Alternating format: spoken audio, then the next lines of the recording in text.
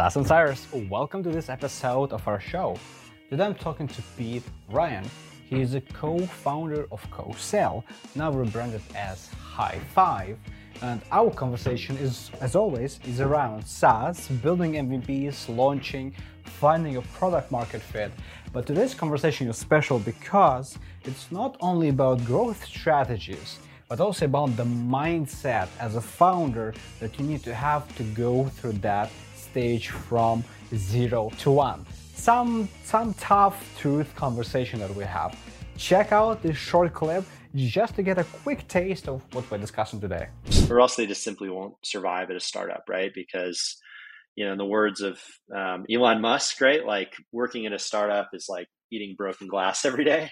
And so you actually have to learn how to like be okay with things in the world around your startup not being okay, right? And that's kind of an uncomfortable position to be in. But if you have folks that have like just always been in this like okay world at this big company, things are like, just growing and growing, and you're not having to solve like real problems, right? In kind of the 0 to 1 category, then those folks aren't really necessarily the right folks for you to be looking at and hiring. And so that would be my biggest advice for startups looking to find folks. Is it's less about the resume, way more about SaaS founders, this game is as much about skills as much as about your mindset and how do you approach this game in order to win. Let's go through the full episode right after this brief sponsorship segment. This episode is sponsored by the SaaS Insiders Studio. We help SaaS founders build their minimum viable products, MVPs, launch quickly, find a product market fit, and grow from there. SaaS Insiders Studio works with non-technical founders that are on the pre-seed or seed stage to help them execute on their product vision.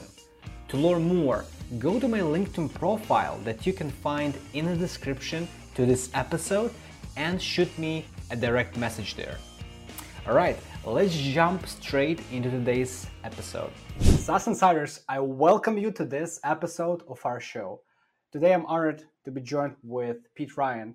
He is a founder of CoSell, and today we're going to talk a lot of topics, starting from investment, bringing the right people to your team, and just having those metrics internally that will tell you whether you're growing or not sustainably. With that said, Pete, I welcome you to the show. Thanks for having me, Vlad. For those who might not know you yet, if you could give a 60-second introduction on who the Pete is, or where you're coming from, background-wise, and what you're working on right now. Sure. Yeah. So Pete Ryan, co-founder at CoSell. We founded the company about 2.5 years ago. It's a relationship platform for B2B sales teams. Where I started off in my career was in San Francisco, working at Oracle in Redwood City. And so selling database and fusion middleware. Spent about a year at Oracle and was like, okay, I want to join a smaller company. And that company was LinkedIn, which had about 200 employees. And so they were just kind of getting their sales team rocking and rolling. And so I was in the first class of salespeople to join. Kind of, got a few promotions while I was there, helped start up the LinkedIn Sales Solutions division, leading up their SMB sales team.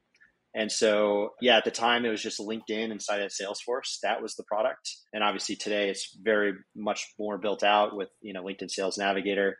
But we basically brought on the first 100 customers, went on to kind of join Double Dutch because I wanted to go even smaller, which was, a company that was in the mobile event app space, was mentored by the co-founder, Pankaj Prasad. Great experience working there. Then started my own company, GoGoHire, which was a hiring marketplace for sales talent. And then joined Trello as their head of enterprise sales. Trello got acquired by Atlassian. Atlassian is really where I kind of stumbled across, referrals for sales as being a really major pain point. And so here we are with CoSell 2.5 years in and loving every minute of it. And that's, if there's anything else you want to add, happy to chat about it.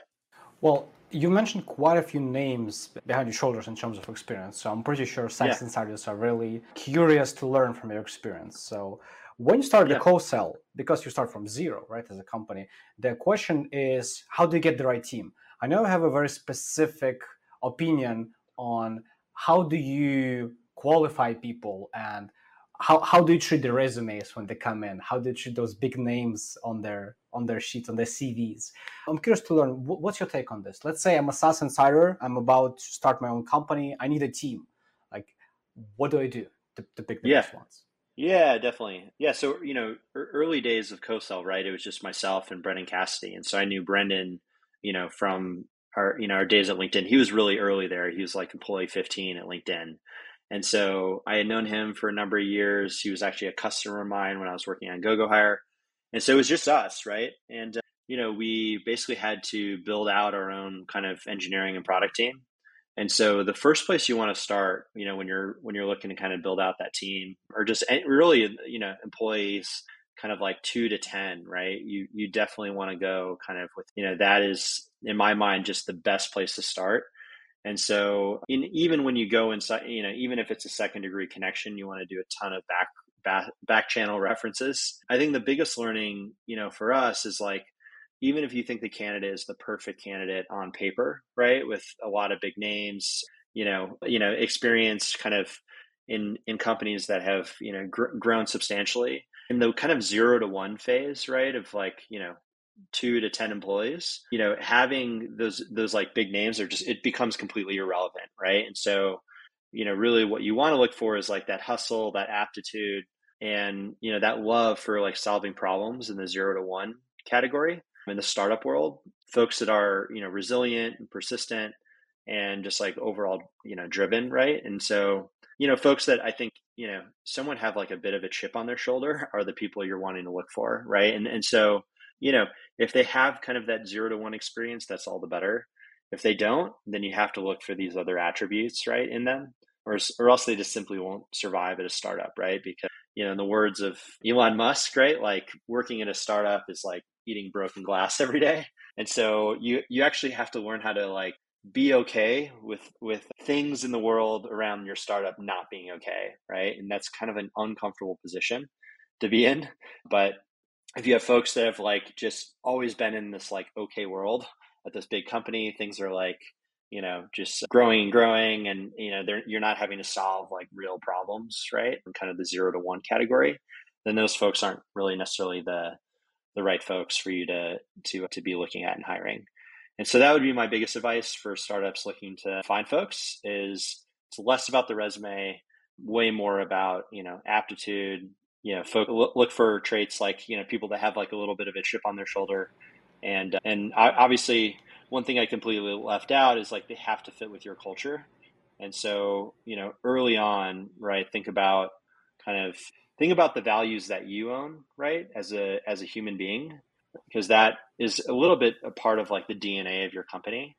And then when you're probably around like 5 to 10 employees, like actually start to think about, okay, like what does the DNA of our company look like? Like, what are the values that are non-negotiable for us? Write those down, and that's kind of what's going to propel your company forward and keeping everyone aligned, right? Because if your values aren't aligned, like execution becomes really, really tough, right? Because you're not rowing the boat all in the same direction.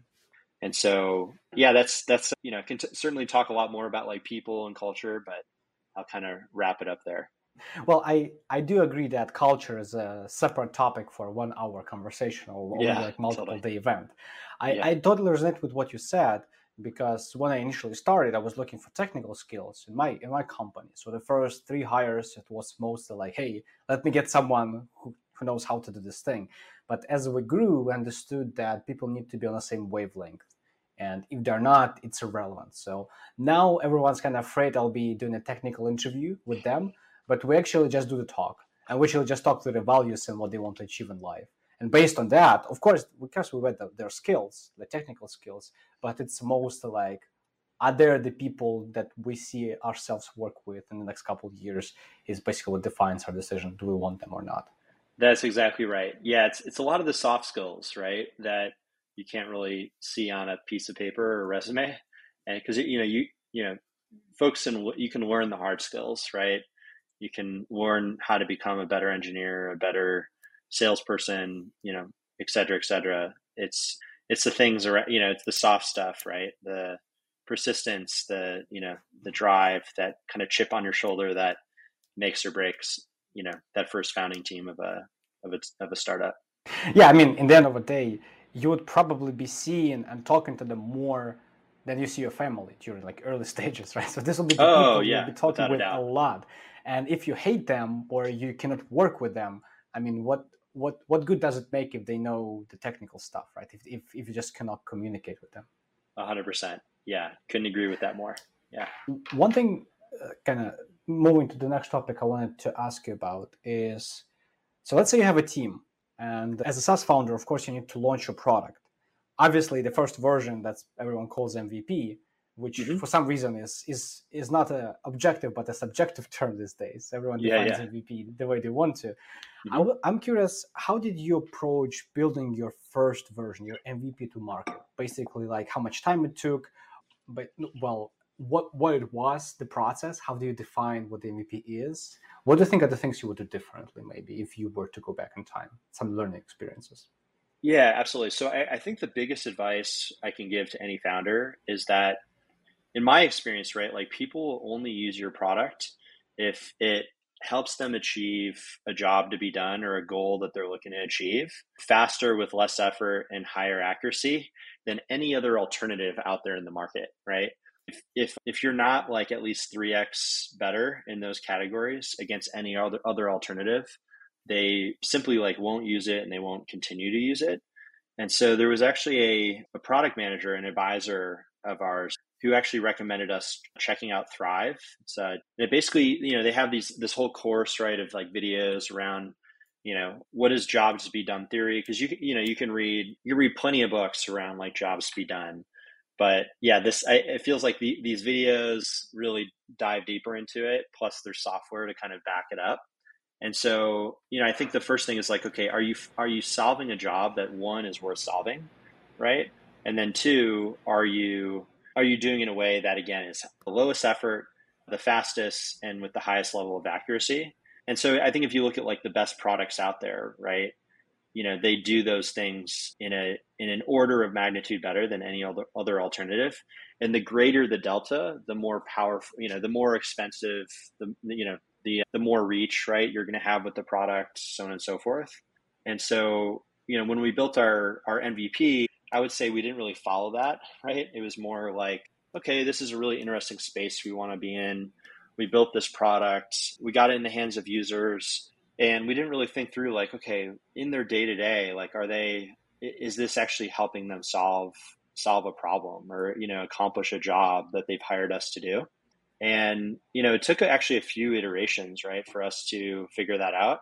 And we're still figuring it out, right? But, today it's, for us, the job, right, is I'm a seller. I need to hit my quota.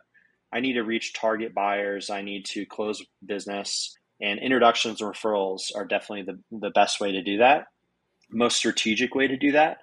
And, especially with what's happened in the market, we're in this, economic downturn. Companies are thinking about, okay, how do we go to market more profitably? Sellers and prospects, right, alike, they're so fed up with like cold outreach, cold email, cold calling, cold in-mail. And you throw like AI and automation on top of that, and it actually just like makes the problem so much worse. And so for every CRO and CMO that we talk to, they're always like, okay, this year, right, it's less about, we're going to do those things. We're going to do kind of cold outreach, all of that as a go-to-market channel. We're going to do the demand gen, but we're also going to look at like partner-led growth. We're going to look at community-led growth and product-led growth. And then for us, right, we're like, okay, well, world, wake up. Relationship-led growth is right in front of us, right? And so, the most strategic path to entry is through someone you know. And so, that could be an investor, an advisor, a customer, a partner, a friend that you have at another company. And so, for us, we kind of built this MVP that basically is a Chrome extension. It sits on top of LinkedIn. And so if, as a seller, if I'm trying to reach, so-and-so, obviously I can figure out how to do that. I can navigate that by like sending an email to the mutual connection or send an email to the mutual connection, but none of it is like operationalized.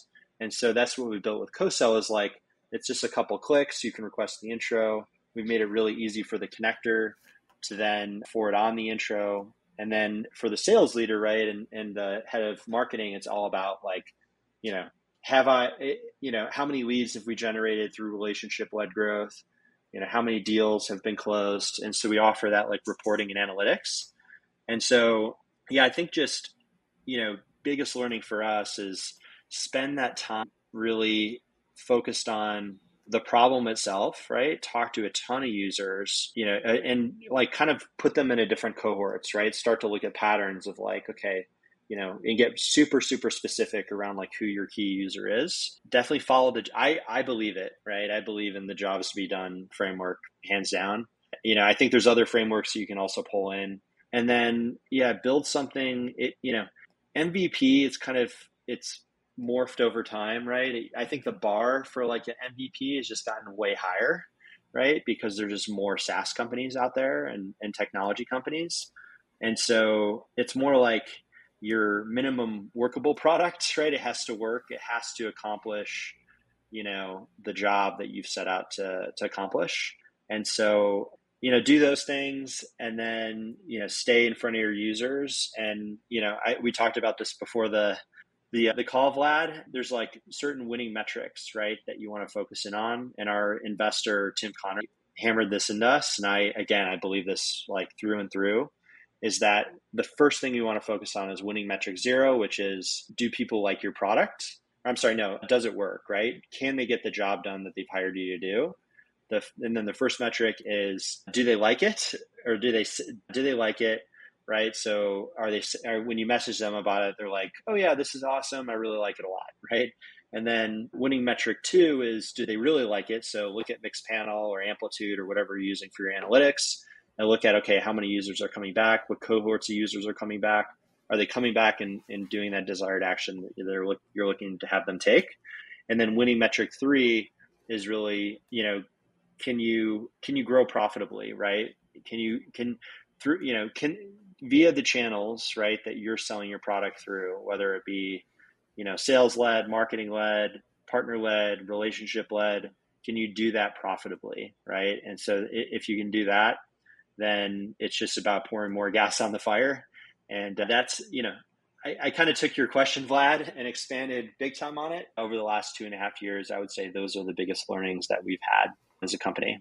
Just before we dive into metrics and growth at all costs, things like becoming kind of irrelevant these days, one thing I'm wondering is, do you remember how much time it took you from, okay, when you did an MVP to the point where, yes, we're launching the MVP? Do you remember how much, maybe months or weeks, I don't know, it took you to get this off the ground, like the first version that you launched to users? Yeah, so for us, it was I'd say 3 months, but we spent when you have all the design in place and you've battle tested the design, and that's another thing I really recommend is like spend a lot of time on the design phase, because like before you start throwing a bunch of code at it, like code is just it's kind of like, you're solidifying the product into where it just becomes a lot harder to change. And so if you spend a lot of time in kind of that, building the high fidelity prototypes in Figma, getting users to click through it, asking them like, what they like about it, what they change,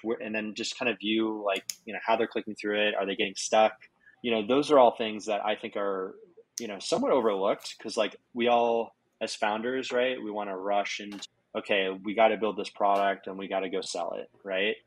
And so, yeah, the more time you can spend in, user testing, user research, design, testing, and then even prior to that like jobs to be done framework, I think, again, that's where you'll learn a lot, right? You'll avoid a lot of mistakes from, at the end of the day, you still need a product that people can click through, is until it's in the wild and like launched.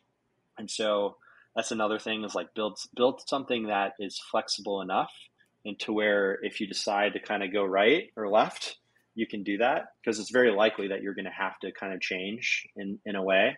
And so if you build it flexible enough, then like, you're not kind of like hard coded into like one aspect of the business or product. And so, yeah, those are all kind of some additional tips I'm throwing out there. Pete, I like 3 months. I really like it. I would say when people are speaking about weeks, that's getting exciting, right? But I think having 2 to 3 months to build MVP is a really good point. When I interview founders on this podcast, a lot of times they say it took us 11 months, 15 months to see the first version. And I'm like, oh my God, this can be done so much faster, right? If it's done right. So I want to recognize Mhm. that your speed to execution is pretty phenomenal. I completely agree. Like I do think it also depends on the product itself, right? I have like one, yeah, I have a friend who's kind of doing this like generative AI stuff, and it's just like super super technical. So, his time horizon for launch is just, yeah. I think like the more you can like cut back. So if you give yourself 3 months, you're like, okay, this is our launch date, right? And the more you can cut back, you'll realize that like you don't need all those features that you thought you needed. So, anyways, all I'm saying is we're aligned there, Vlad. So yeah. I like it. I like your concept of setting the deadline rather than the scope you want to achieve, right? Because that will make it like you make the scope variable, not the timeline, and then you work in favor of making the MVP as lean as possible. One For question sure. I was wondering, you were talking about important metrics that define whether you can succeed with the SaaS business, and one of them, the last one, number 3, you said grow profitably, right? And grow profitably means grow sustainably, because Hmm. obviously if you're burning through cash, there's a certain limit, like certain amount of time you can do that. After that, you need to raise again, right? So my question is, there's an idea, or at least it was an idea, of venture-backed SaaS companies is growth at all cost, meaning that we want to acquire as many users as possible and grow to as many multiples as possible in 1 year and then the next year, so that we can exit as fast as possible. So my question to you, from your landscape, now that you also raised funds for your company and you're actively running it, do you see that shifting from growth at all cost into profitability? And if so, what do you think are the reasons, and what do you think is happening on the market of VC funded startups at the moment? Yeah, for sure. I mean, you saw in the growth stage, right? Just like every growth stage company, right? They raised at so much money at these crazy multiples. We were kind of like all drunk on, the market and what happened there. And so there's been this huge influx of cash to the point where, we're going to see just a lot of companies just either get scooped up and acquired because that's the better option for them versus raising at a massive down round, or if they haven't made cuts already, right? We're going to see a lot of companies perish, right? That's just what's going to happen. And so, you know, I think, so, yeah. I mean, your point around grow at all costs, right? It has been that way in the valley for a very long time. And so, yeah, I think there's this whole new concept of, let's turn a profit. Like, who would have thought, right? And so, now that we're in this kind of new era of, profitability, it becomes even more important for companies to look at new strategies versus kind of how Salesforce grew, right? Salesforce invested, it was like a 1 to 2 ratio of like, okay, for every dollar spent in sales and marketing equaled $2 in revenue, right? And so, and that's just, I would say that those days of growing in that way are really just not sustainable anymore, right? Because those channels that we all relied on for sales and marketing have become so noisy to where, it's hard to grow your company on the back of just sales led and marketing led and expect that kind of 1 to 2 ratio, right? Of, okay, I'm going to spend X amount on building out an SDR team or BDR team.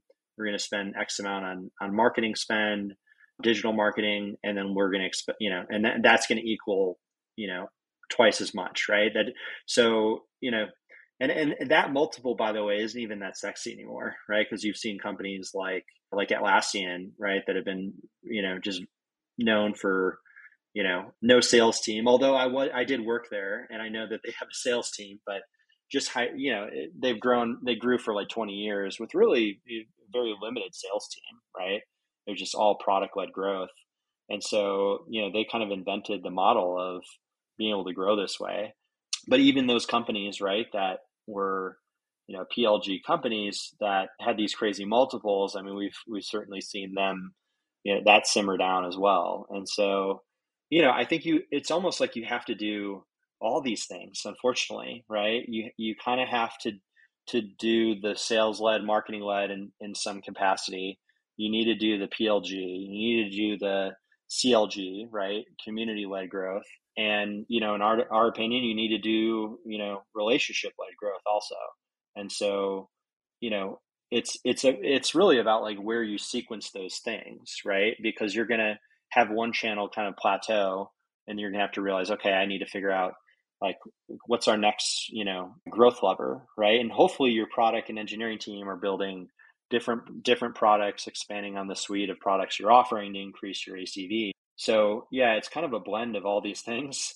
The sequencing of them are obviously going to be different, right? Because you early days, right, you can certainly get by with, sales led growth, marketing led growth, relationship led growth.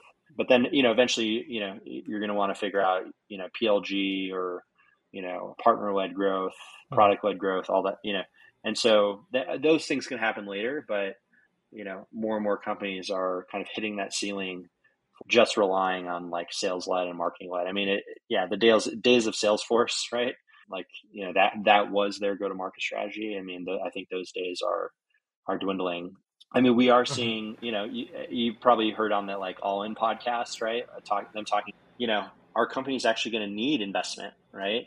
Or can you just bootstrap with Copilot, right? And if you're able to, bootstrap with Copilot, your engineers are, 3x more productive, is it, or 10x more productive? These like, 10x engineers, right?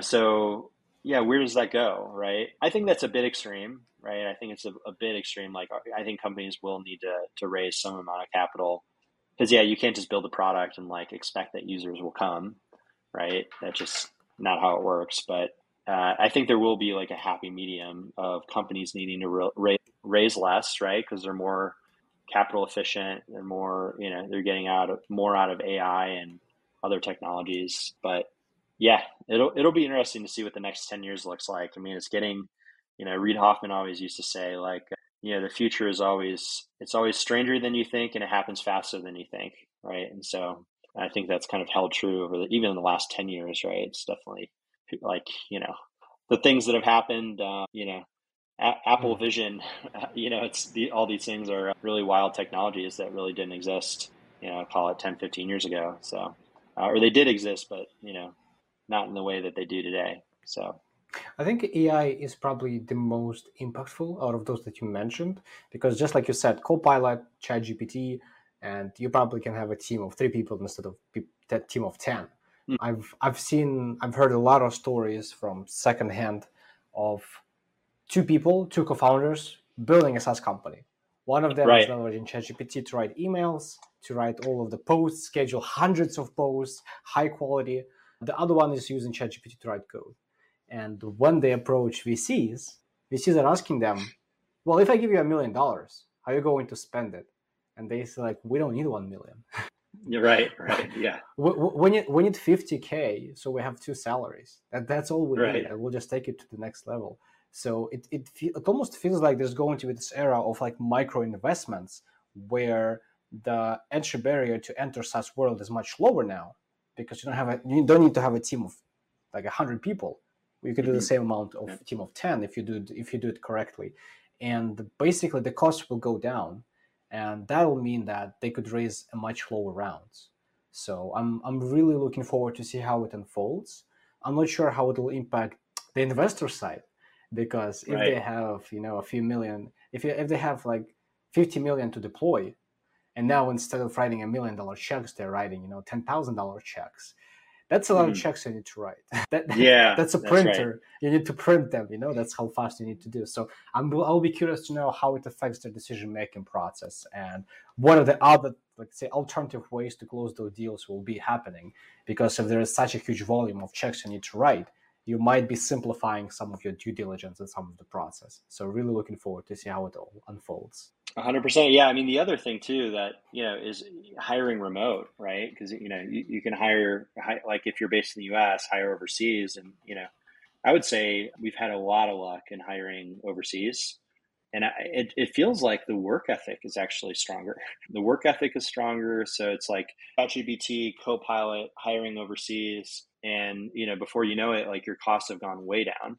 Right. I think, and also like even doesn't have to be overseas. I mean, it could be just folks outside of New York City, San Francisco, and these like large metropolitan areas where, a, a 10x engineer, right, may cost like 400K in San Francisco, whereas 10x engineer in anywhere else in the world, right, is much less, right? And so yeah, I think that'll be interesting, right? That will definitely be interesting to see how things evolve. But yeah, it's already kind of dissipated out of SF in a way, right, to other parts of the US. And then the question is, okay, is it going to dissipate even further outside of the US and other countries, more so than what's happened today, right? I don't know. I mean, I'd love your thoughts on that, right? Because, you moved to Austin, just a few months ago. So I would say because some of part of my teams are from Ukraine and Europe, we still have 7 to 8 hour difference with them, and I can definitely see it being an obstacle. It's not a hard wall that we hit, but it definitely makes things higher feel like tougher. We need to kind of ride a bike uphill a little bit because of that. So I would say time zone difference will still remain. But just like you said about San Francisco and those popular areas, if you look up the commercial real estate, which was extremely, let's say, unbreakable asset, it was like an asset class that felt to be the most stable. Now those offices are just empty. There are a lot of. right, Someone gave I a know. statistic of like 40% of offices in San Francisco are empty. Don't quote me on this, but I heard it's 2-digit of percentage of offices that are currently not used because it's resource inefficient. Just like you said, profitability first, right? If you can hire someone outside of the city, outside of the Bay Area, you're spending less time on the actual resources. You spend less time on money on the office, and overall it's just like more efficient. So it's going to be a really big shift, I think, that will impact not only SaaS but all the industries that are connected to it. For example, commercial real estate as a result. Yeah. Yeah. Oh, 100%. I mean, yeah, you have Salesforce, Twitter, Facebook, all kind of pulling out of SF. The Salesforce tower, right? I guess that's, becoming empty in a way. So it's pretty wild, all the things that are happening in San Francisco. Yeah. I think more good stuff to come. I think it's all positive, and yeah, it'll be, say, next 10 years. I'm excited to be a part of it. Well, I guess people learned something from COVID and from the isolation. So I think over this couple of years, they learned that remote work exists and it's pretty much possible. So I'm also excited to see how it all unfolds. Pete, one question I'm asking all the time on SaaS Insiders, which is, you probably read some books during your entrepreneurial journey. You probably watched some inspirational speakers, joined some communities that helped you grow as a person and as a founder. If you could name 2 to 3 resources, be it once again books, speakers, mentors, communities, what are the things that you would recommend others to tap into that helped you in a big way? For sure. Yeah. So I'm a really big advocate of behavioral psychology. And so books like Drive or Nudge or Predictably Irrational, these are books I like literally keep on my desk, and I kind of flip through them every so often. Because when it comes to user behavior, when it comes to like what drives, people on your team, those are just like great books. I'm a big fan of. From like just a day-to-day kind of, like, there's a lot of CEO books out there, founder books. This one I would say is different, right? Because it goes into like the tactical day-to-day.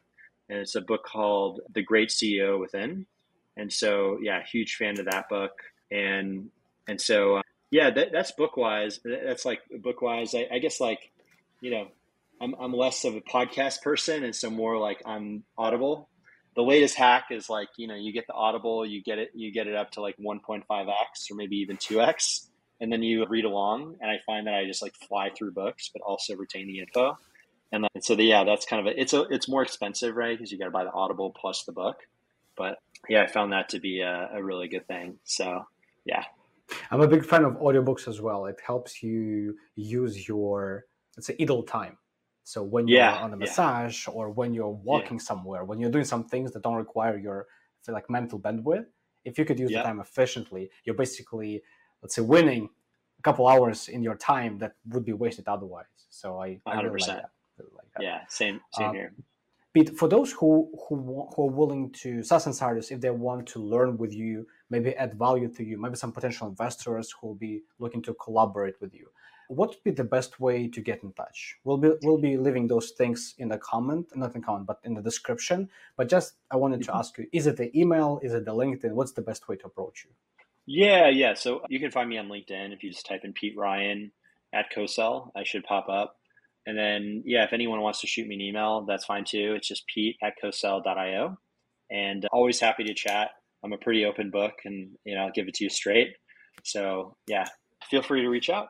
Awesome. Pete, on the final note, I wanted to ask you if there was this one big idea that SaaS Insiders picked from this episode. Let's say they heard nothing but this idea. If this is the only thing they took home with them, what do you think that will be? Yeah, I think jobs to be done, right? Like for us, I like that is just, for me personally, right? That's been as not really like a product founder, right? And someone has like kind of up level my skill set there as we've been thinking about product, like really thinking through kind of, okay, what is the job to be done to accomplish a user's goal faster with the least amount of effort and the highest level of accuracy. And if you can get that right, and if you can do that in an order of magnitude better than any other alternative, then you're going to be on the right track no matter what. Or not no matter what, but there's always market conditions, there's all these other things and competition, et cetera. But if you can do that right, then you're like, one step of the way there. Pete Ryan, everyone. Pete, I thank you so much.